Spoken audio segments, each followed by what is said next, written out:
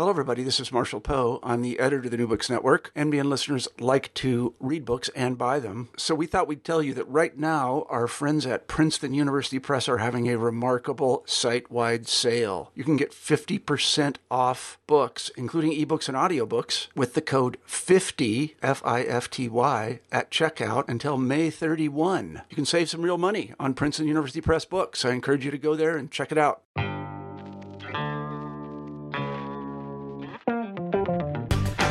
Welcome to New Books in Critical Theory. On this episode, I'm talking to Joel Preuss, who is Assistant Professor of Political Science at the University of Dayton, about his new book, The Mass Appeal of Human Rights. So welcome to the podcast. Thank you. Thank you very much for having me. Happy to be here. This is a great book, and it's so well timed. In the States, you've got a really high-profile discussion about kind of branding and politics, human rights issues with Nike at the moment, and the book is really kind of timely in terms of giving a background and allowing us to think sort of critically. I guess the place to start might be, did you feel this stuff was kind of in the air, as you were writing it, or was it a kind of a case of just lucky timing that our current moment has intersected with your kind of broader intellectual agenda? Thank you for saying that and for framing it that way. I felt as though the initial impetus for the book was observations of things that were right in front of me, and not in front of me as an academic or a scholar, but really in front of all of us. And I think if there's anything that's appealing or attractive about this book is the fact that these are sort of cases and examples and scenarios that we all recognize. We see celebrities in human rights marketing, and we see marketing adopt, as you have already suggested, marketing adopt a human rights lens, or at least some form of sort of a sense of activism or protest, in the Nike and Colin Kaepernick example. And so what I did as I was observing these things around us, I tried to trace it back and see sort of what the lineage of these practices was. How did it emerge? Why? At what time? And how has it changed over that time? And what's interesting, and I write about this in the preface, is that one of the reviews that I got towards the end of the process was really about, whether or not this idea of particularly a transnational, human rights advocacy, whether or not that in itself is a thing of the past. So on the one hand, surely the mashup between, politics and protest and commercialism is ongoing. But the idea that these big, major transnational NGOs, non-governmental organizations,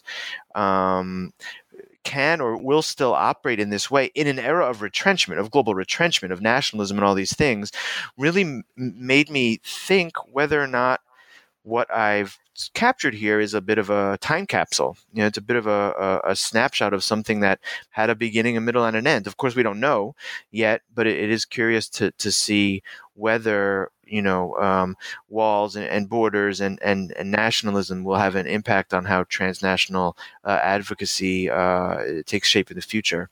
So I think it's a little bit of both. There was definitely a lot of looking backward as well as sort of observing what was going on around us. If it's relevant today, then I would expect that's as much a stroke of luck as anything else.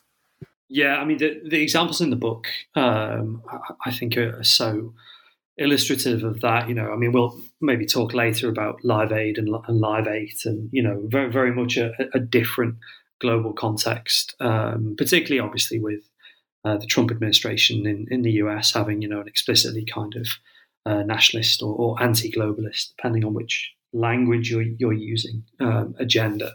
But I guess before we dive into the specific examples, we probably need to do a couple of things. And the first thing is maybe kind of draw out the book's central tension, which unusually we might do by discussing Paris Hilton.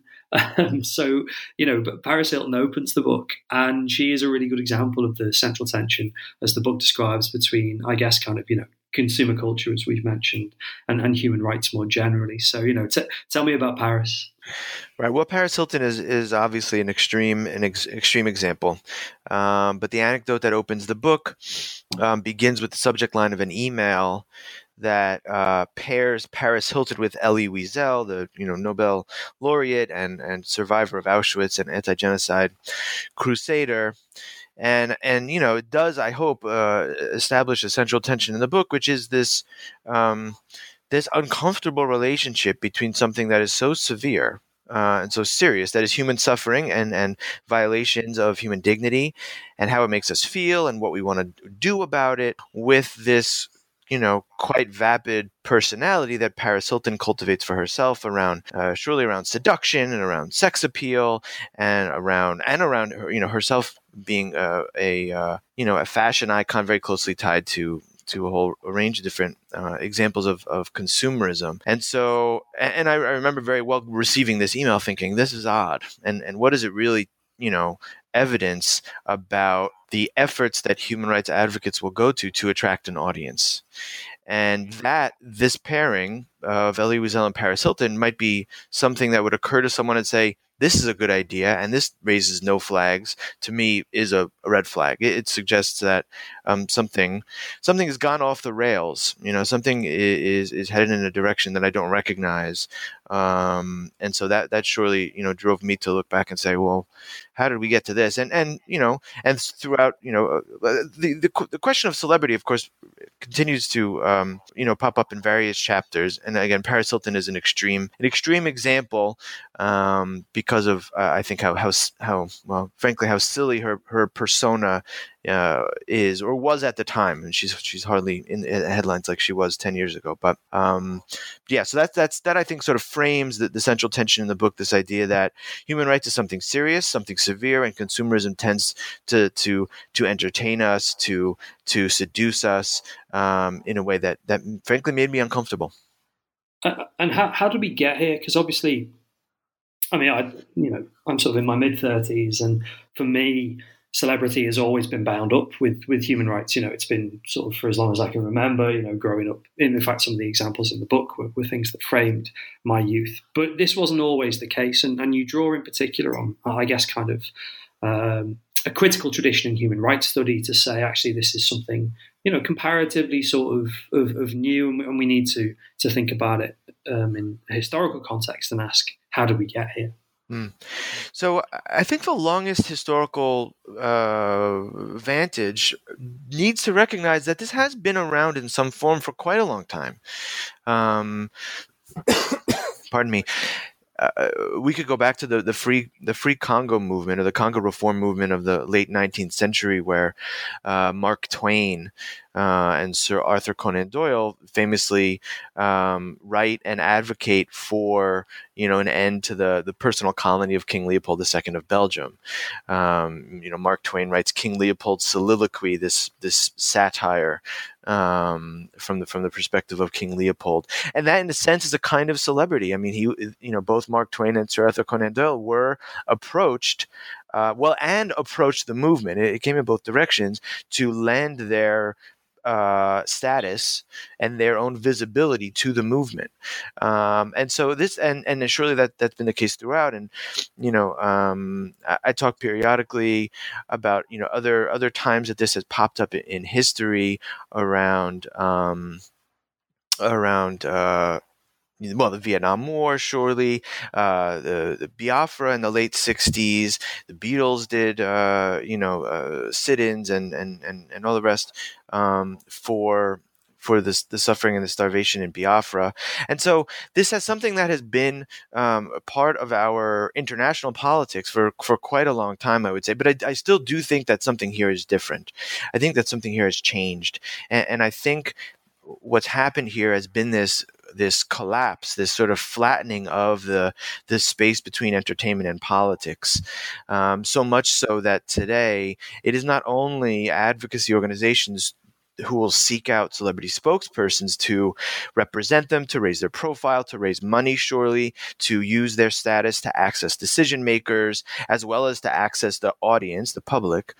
But it also flows very, very specifically in the other direction, in which having a humanitarian cause has become as much a part of the celebrity profile as a new movie or a new album or a new commercial, and there are firms that celebrities seek out and consult with to say what cause it best suits the profile that I am trying to project, right? So this idea that human rights, humanitarianism, some form of humanistic politics, is itself a component of celebrity lifestyle. And I think, particularly as the book goes on, we talk about, Save Darfur and merchandising and all these ways, the way that human rights advocacy has been folded into as a lifestyle component of even of everyday, average individuals is very much mirrored in the celebrity ranks as well.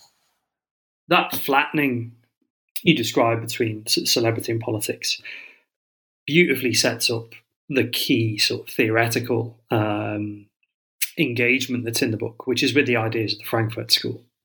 And their long-standing criticism to things like consumer capitalism, of the sort of role of particular kinds of ideology, and I guess a sketch of why they matter to the analysis might set us up for what comes as a kind of critical theory take on things like Amnesty, Live Aid, on Save Darfur and this kind of stuff. So yeah, why were the Frankfurt School, I guess, kind of important, and why were you drawn to them? So, as a student of political theory, the Frankfurt School just always turned me on, frankly. It always sort of captured my imagination, but more than imagination, it seemed to distill the world that I was seeing and put it into a language that made sense of the things that I was seeing. So maybe that's a bit of a selection bias, but it resonated with me, and it helped me understand, and then helped me describe the world that I was living in and the world that we were living in, and tensions of commercialism, the weakness of mass politics and organized politics and grassroots politics. And so, thinking again, obviously the critiques of the Frankfurt School in the dilution and the marginalization of the working class and of leftist movements, through the 1960s, I connect to human rights in as much as human rights to me is an heir of a kind of internationalism that has a progressive vision that is again rooted in individual dignity and autonomy and a sense of freedom that I think the Frankfurt School critique helps describe equally well. It's not rooted. I mean, human rights politics is not rooted in the kind of materialism that a leftist politics is. But I think that the shape that human rights movements, mass human rights movements, transnational human rights movements have taken can be equally well explained, by the ways that they've integrated. And they've integrated consumerism and have been shaped by consumer capitalism in the same ways that Marcuse or Adorno describe the effect of those forces on working class mobilization as well. And so that's sort of that's a leap, I think, and I wonder how that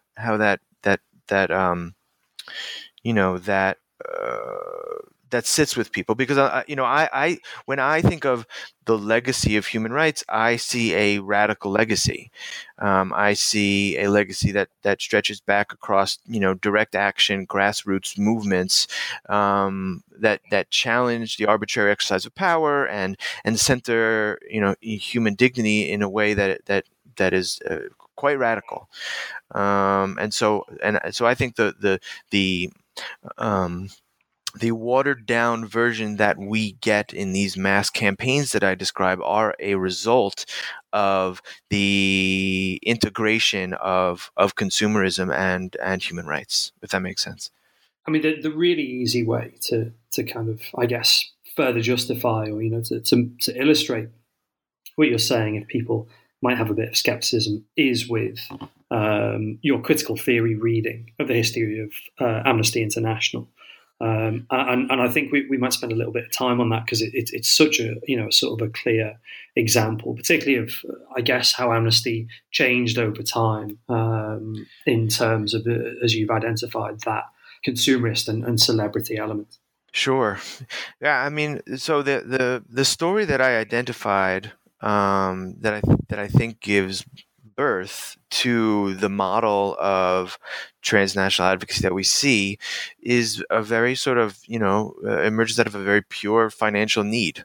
Amnesty International, is created or founded in 1961, the 1960s, by Peter Benenson in London, and its rise is described better than in my book by Stephen Hopgood in Keepers of the Flame, who I think really lays out the ethos and the fabric of Amnesty International very nicely in that book, which I've always quite liked.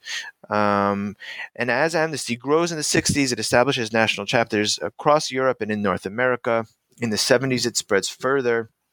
It expands on its work, including opening a national chapter in the Soviet Union, and it sees its membership really explode in a very profound way. I mean, we're talking about hundreds of thousands of members, of paid, dues-paying members across the world of this international human rights organization.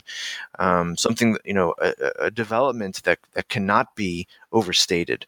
How monumental that sort of a development is. But it also exposes the constraints of its model of a deeply decentralized funding and centralized efforts in terms of centralized work in terms of research and campaign work, political prisoners and the adoption of political prisoners by local chapters, et cetera. It just places enormous strains on the International Secretariat of Amnesty International. And so there's a moment, and this is again in the context by the mid-70s of recession and economic downturn, where Amnesty is on the verge of bankruptcy. And national chapters and, the archives are kind of, cute about the ways that various national chapters and local chapters, national sections and local chapters, the lengths they go to raise money, selling cups of soup on the street corner or having bake sales or, very sort of, very low level opportunities at raising low levels of money. And in the UK, one of the officers in the Secretariat comes to be aware of the fact that John Cleese of the Monty Python's Flying Circus is a supporter, and John Cleese is approached with a proposal or with a suggestion that they do some sort of a benefit event. And so, out of this sort of need, I think John Cleese had given a donation, and they noticed they noticed John Cleese's name on the check, so they approached him about having a greater role in raising money. And so, out of this interaction, out of this exchange, is born the Secret Policeman's Ball, which becomes a string of comedy concerts, and that also begins to integrate music by the 80s, and that becomes sort of much larger concert events that are international as well as in the US by the mid to late 80s. And so, Live Aid that would follow this model, and not only follow accidentally, but have a direct connection in the artists that perform and including in some of the organizers. So Sir Bob Geldof was an audience member and obviously a peer of Bono and Sting and all of these, Phil Collins, all these people who had become synonymous with Live Aid and with this form of human rights humanitarian benefit concert.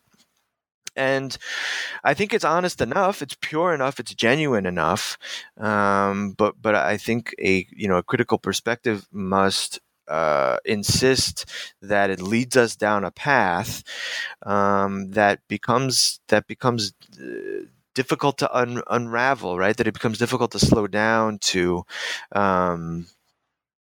undo. And so that's that, so the Amnesty International at that moment taking on this form gives rise to this model that is now the model. So, Live Aid in 1984-85, is then followed on by Live 8, 25, 30 years later. It's just a very routinized go-to sort of a model for raising money, raising awareness, anytime any kind of crisis emerges, a natural disaster, a famine of some kind, or a war. And so, I hope that this sort of, sheds some light on the origins of this model that we all know very well. I still got the impression reading the book that you were. I mean, I don't want to go too far with this, but perhaps more sympathetic to Amnesty than you were to, as you say, the routine of Live 8. And you sort of draw on Marcuse, with the sense of a one-dimensional benefit concert. And I guess this kind of critique sort of gathers pace as you bring in this idea of a media spectacle, things that are done essentially in a kind of attention-grabbing, attention economy sort of way. And I guess it'd be interesting to unpack that, maybe with the example of Somalia, but primarily through the nexus of how reporting, grabbing attention, and this kind of broader idea about spectacle has accelerated some of the things that you were kind of cautiously critiquing with Amnesty. So I want to stick with the Amnesty example before we move on to Somalia, because I think that you raised something that's important and something that I struggle with, frankly. I'd be curious to know how you think about this. I am sympathetic to Amnesty International. It's sort of it was my introduction to the human rights movement as a high schooler, and through college, and it always sort of represented to me something very powerful, something that was very local. Something that was rooted in ordinary people sitting around a table writing letters, in a church basement or in a high school classroom or on a college campus, writing letters for a political prisoner somewhere just to let them know that they weren't forgotten. Like, that to me is a very profound and very genuine sentiment and very humane. It really, I think, speaks to an aspect of what human rights is. It's about being humane. It's about respecting people. It's about rights, and it's about law, and it's about political pressure. It's all those things, but it's also, I think at its base about humanity, and writing letters to someone that you don't know who's in prison for something they believe in is, among the most genuine gestures. And it is grassroots in the sense that, it requires people to start their own chapters and to be involved on their own terms and purely voluntarily. And so there is a kind of innocence to it. I don't know if that's fair or not to characterize it that way. There's a kind of innocence to Amnesty that does provoke my sympathy, and I'm sure that comes through in the book. Yeah, very much so. As much as I may have tried to hide it, or maybe I didn't, I don't know. And so, I mean, I think surely by the end of the book, I'm a little bit more critical of the arc, and we can get to that, I think. But by the time you're talking about Madonna, it's clear that something has gone very wrong in terms I do feel that way. This relationship. I do feel that way. I mean, and I think that, so in the chapter where we talk about benefit concerts and that model that sort of links the John Cleese to the Bob Geldof phenomenon, I mean, there's something that is far more overtly political, rooted in the ethos of Amnesty International, that is clearly not there in the famine relief campaigns of Live Aid and We Are the World and all the rest.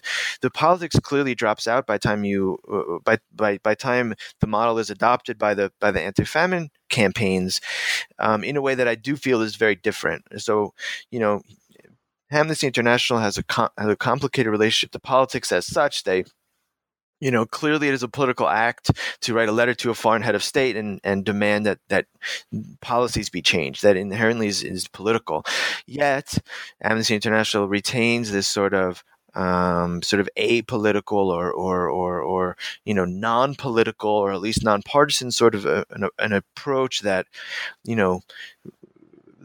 that permits it to make political claims without taking sides. Right? These are the sort of lines that it straddles, and so there's a sympathy that I think if it builds in its critical capacity. But I also do think that the model was born out of a very genuine sort of cash-strapped moment, without anticipation for how it might evolve. This isn't the case with Save Darfur, and what becomes effectively, I suppose, that you're most critical in the book, an exercise in kind of merchandising and branding and back to, celebrity as well, with little of that grassroots political engagement, or even actually the broader money raising and kind of awareness raising of the famine campaigns? I think that's true. I think that there was something about Save Darfur that really crystallized. I mean, it really felt like a culmination of all the things that had come before it. So it was the engagement with celebrity, it was the engagement with entertainment, it was the attractiveness of human rights, and in this case, genocide prevention. As a component of a contemporary lifestyle. It was something to be expressed on a bumper sticker or a rubber wristband, or the sort of absurd extent to the merchandising. It was a dog, your dog could eat food out of a Save Darfur branded bowl, and there were underpants and all sorts of other silly integrations into pop culture that just border literally on the absurd, and with no grassroots engagement. And so it became this sort of this facade of mass engagement. But the political efforts underway were purely mass, were purely elite, rather. The advocacy efforts and the political pressure against the Bush administration were engaged at elite levels without any specific political actions by the supporters. And for Save Darfur, for me, the way I'd read it, this was all intentional. This wasn't an accident. They engage in high levels of advertising, and they literally employ firms whose other clients are Kentucky Fried Chicken and Pepsi Cola, and so to see this, the way in which human rights branding can slide so seamlessly between the sort of corporate and the political, to me again is another very, I hope, very clear example of this collapse, of the way in which the corporate, the commercial, and the political have folded into one another in a way that makes the political, frankly, just unrecognizable. I mean, I picked this comment out from the concluding parts of the book in particular because I was so struck by it, with Madonna talking about Pussy Riot, who are involved in being imprisoned and campaigns for human rights in Russia, and Madonna referring to them as her fellow freedom fighters. Now Madonna is important in a lot of kind of complex cultural studies ways, but freedom fighter wouldn't have been the kind of phrase I'd point to when thinking about her. And I guess there's maybe two things that flow from that. One is, are we at now a phase where, and you alluded to this at the start, where there's nothing to be redeemed at all from these human rights campaigns because they are just methods of either elites or individual celebrities to kind of brand themselves, but actually, like, the kind of second part of that, is there something we can salvage? Is there still something of that original sort of amnesty set of practices that is resistant to modernity, a dialectic of enlightenment, a one-dimensional approach, as you identify in the book? Yeah, well, I surely hope so. I'm not a fatalist when it comes to these things, even if I'm a skeptic. And so, with respect to this is again, this bringing human rights home is another concert event that Amnesty International holds that is very self-consciously a reimagining. I mean, if it's reimagined, it's at least a repurposing of these concerts that Amnesty held in the late '80s, both around the United States and later in 1988 around the world. And Pussy Riot, of course, was very of the moment, having been imprisoned by Putin, and they themselves are very radical, very much in the spirit of a Guy Debord, of a sort of utilizing public spectacle as a disrupting cultural event, right? And so the videos and the things that they would stage, the protests that they would stage, would be an attempt to bring some of the social tensions to a fold, whether it was around consumerism or around politics or etc. And so for me, this was a bad example, well, a good example of a bad trend here, in which Amnesty International was seeking to capitalize on the radical cachet of Pussy Riot without taking seriously the sort of the threat that they pose to Vladimir Putin, right? I mean, in a very specific kind of way, to have drawn his ire, and even more recently, very recently, a member of their collective was poisoned. I mean, they're clearly they're a very significant thorn in the side of that regime, that administration. And so, yeah, and Madonna does have an important cultural role when it comes to, sexual revolution and feminism and all the rest, which is not to be ignored or overlooked.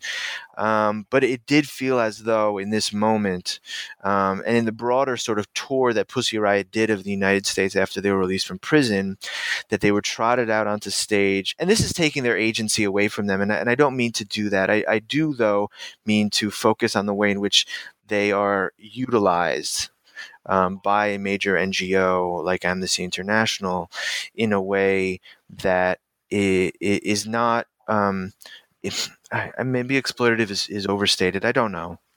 That feels exploitative. It feels like they were brought out to say, look how radical we are. Pussy Riot's here with the balaclavas and the prison time and all of this other sort of stuff that they bring with them.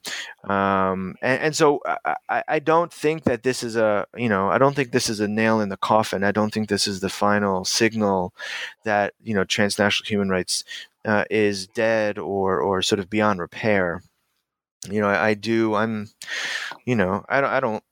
make too many, I don't hide my sort of, my commitment in a certain way to improving and reclaiming or rescuing, or whatever we want to say, the merit of human rights as a valuable framework for articulating, claims around justice and fairness and dignity and equality. I am deeply troubled by the shape that these campaigns take and the associations that the broader audience has with human rights as a product of it. The concluding question is always a sort of what comes next for the author, and I just wonder, actually, is this a kind of moment for you to have settled accounts to an extent with human rights and to move on to a different subject, or actually, are you going to kind of do more work? I mean, particularly perhaps practical work, actually, given the context in which the book finds itself. Yeah, I mean, so, I think, and I tease this out somewhat in chapter 1 too. I think there's, in a lot of the critiques of human rights that have emerged, there's this. I think it ends up being more of a subtext. There's a subtext or a subterranean sort of desire for or a yearning for human rights to be something other than what it is now, and I think that other than is not clearly articulated in many other critiques, and I don't know if mine is, but I've been thinking a lot about it since the book came out. What we want or expect from human rights is something other than this shallow, commercial, elite sort of falseness that we see when we look at the things that I described in the book. What we want is something deeper, profound, personal, sustained, solidaristic, right? Rooted in solidarity, rather than sort of superficiality or indulgence or self-satisfaction. And I think that in the critiques, and I include, and I mentioned, Stephen Hopgood in the End Times of Human Rights, and Lily Chuliraki in her work around Ironic Spectator, which itself I think is quite critical. But I think the positive politics is still missing in those works, and I think I allude to it a little bit, and it's things that I've been focused on more so. And I think what is alluded to is a refocusing on grassroots movement building, that none of the elite level transnational campaign work matters without the commitment and the work of human beings committed in a more sincere fashion to political change, to reform, to institutional accountability, etc. And And so, that's why I share some sympathy with the structure of Amnesty International, because I think it is some attempt at that. It is an attempt at ordinary people organized around, kitchen tables and church basements to organize themselves to influence politics. That being said, Amnesty's never really put any effort into true movement building on the grassroots level. And so I think that, a dedication to that work and an appreciation for the other organizations that do that work. Movement building and organizing is not a new or novel charge. Obviously organized labor and in the United States, the Chicano movement and others have always done organizing. It's door to door, it's face to face, it's person to person, it's through personal relationships, and to borrow a quote from a man named Fernando Garcia of the Border Network for Human Rights, which is a human rights organization based in El Paso, Texas, that I recently where I recently did field work. He talks about organizing as the transformation of personal relationships into political relationships. This is it's about movement building, and it can't happen without those relationships. It can't happen through advertising. It can't happen through celebrity seduction. It can't happen through, our familiar, experience of all, witnessing distant suffering and watching the same news, having the same experience with media, either social media or broadcast media. It must be more personal. It has to be more personal. And so, at this moment of threat on the one hand, whether that's the rise of the right wing, the rise of surveillance, the closing of civil society space, around the world, a moment for rethinking for human rights organizations. What does it mean to invigorate a public around these norms and challenge the prevailing forces that really threaten the things we believe in?